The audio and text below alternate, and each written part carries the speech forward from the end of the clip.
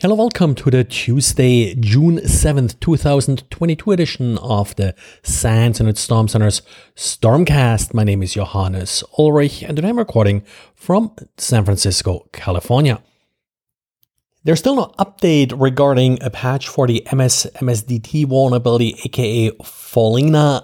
Various organizations have spotted exploit documents as a follow-up to yesterday's diary where DDE explained how to analyze an MSDT exploit sample.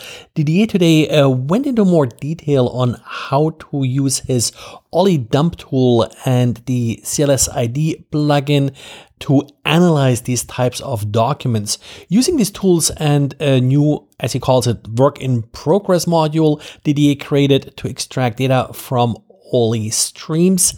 Using these tools, it is relatively straightforward to extract any URLs. And of course, that's how you then get with these documents to the actual malicious part that's downloaded as part of this template.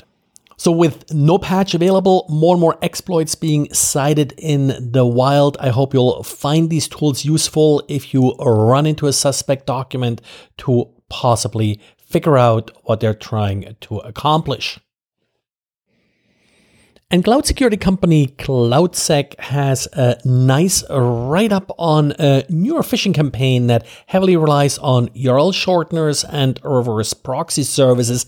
This is sort of a trend that has really been ramping up this last year. Have seen a couple of examples too. And the tricky part here is that the attacker basically will use a URL shortener to point you to some service like ncroc or one of these sort of developer-centric proxy services, and then point that proxy to the actual phishing site. The disadvantage for the defender here, of course, is that first of all, now you're in the case of compromise, change all the times, usually sort of with a 24-hour rhythm, these URLs change.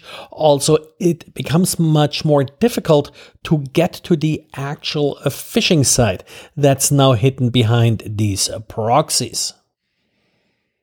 And well, users of the open source webmail system Horde, they should be aware of a new and so far unpatched vulnerability that may lead to code execution on the server. Now, initially, it doesn't really sound that bad. It's code execution on the server. That's of course bad, but it requires authentication. Where it gets even worse than that is that this particular vulnerability, it's a simple GET request. It can be exploited via cross-site request forgery. So the only thing the attacker has to do is send you an email with, of course, via Horde, via the webmail system. Once you're opening the email, then that cross-site request forgery is being exploited and arbitrary code is run on the server using the credentials that the user used to view the email. And in addition, those credentials can also then be exfiltrated to the attacker. So then, of course, the attacker has credentials and is able to then exploit this vulnerability at will without relying on the victim to open any more emails. The patch was disclosed now by Sonar Source. They did notify Horde February 2nd. The timeline actually doesn't really mention any real acknowledgement or such from Horde. Now, since then, they have released, like Horde has released other security updates. So it's definitely still actively maintained. Security bugs are being fixed, but this one hasn't fixed yet. And Sonar Source has this, these days, somewhat typical 90-day disclosure policy.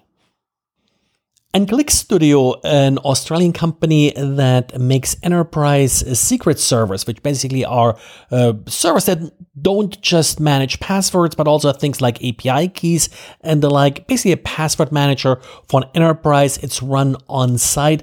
Well, apparently they lost track of one of the secret keys they're using to sign their software.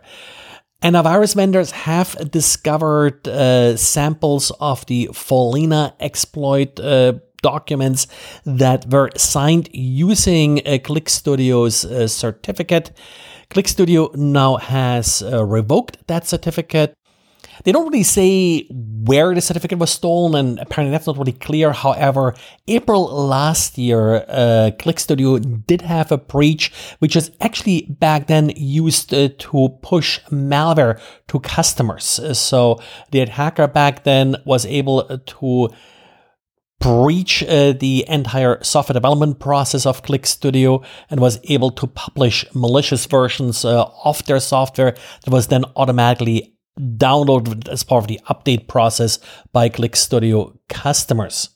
So of course, best guess at this point is that as part of the breach back then a year ago, that these keys were leaked as well.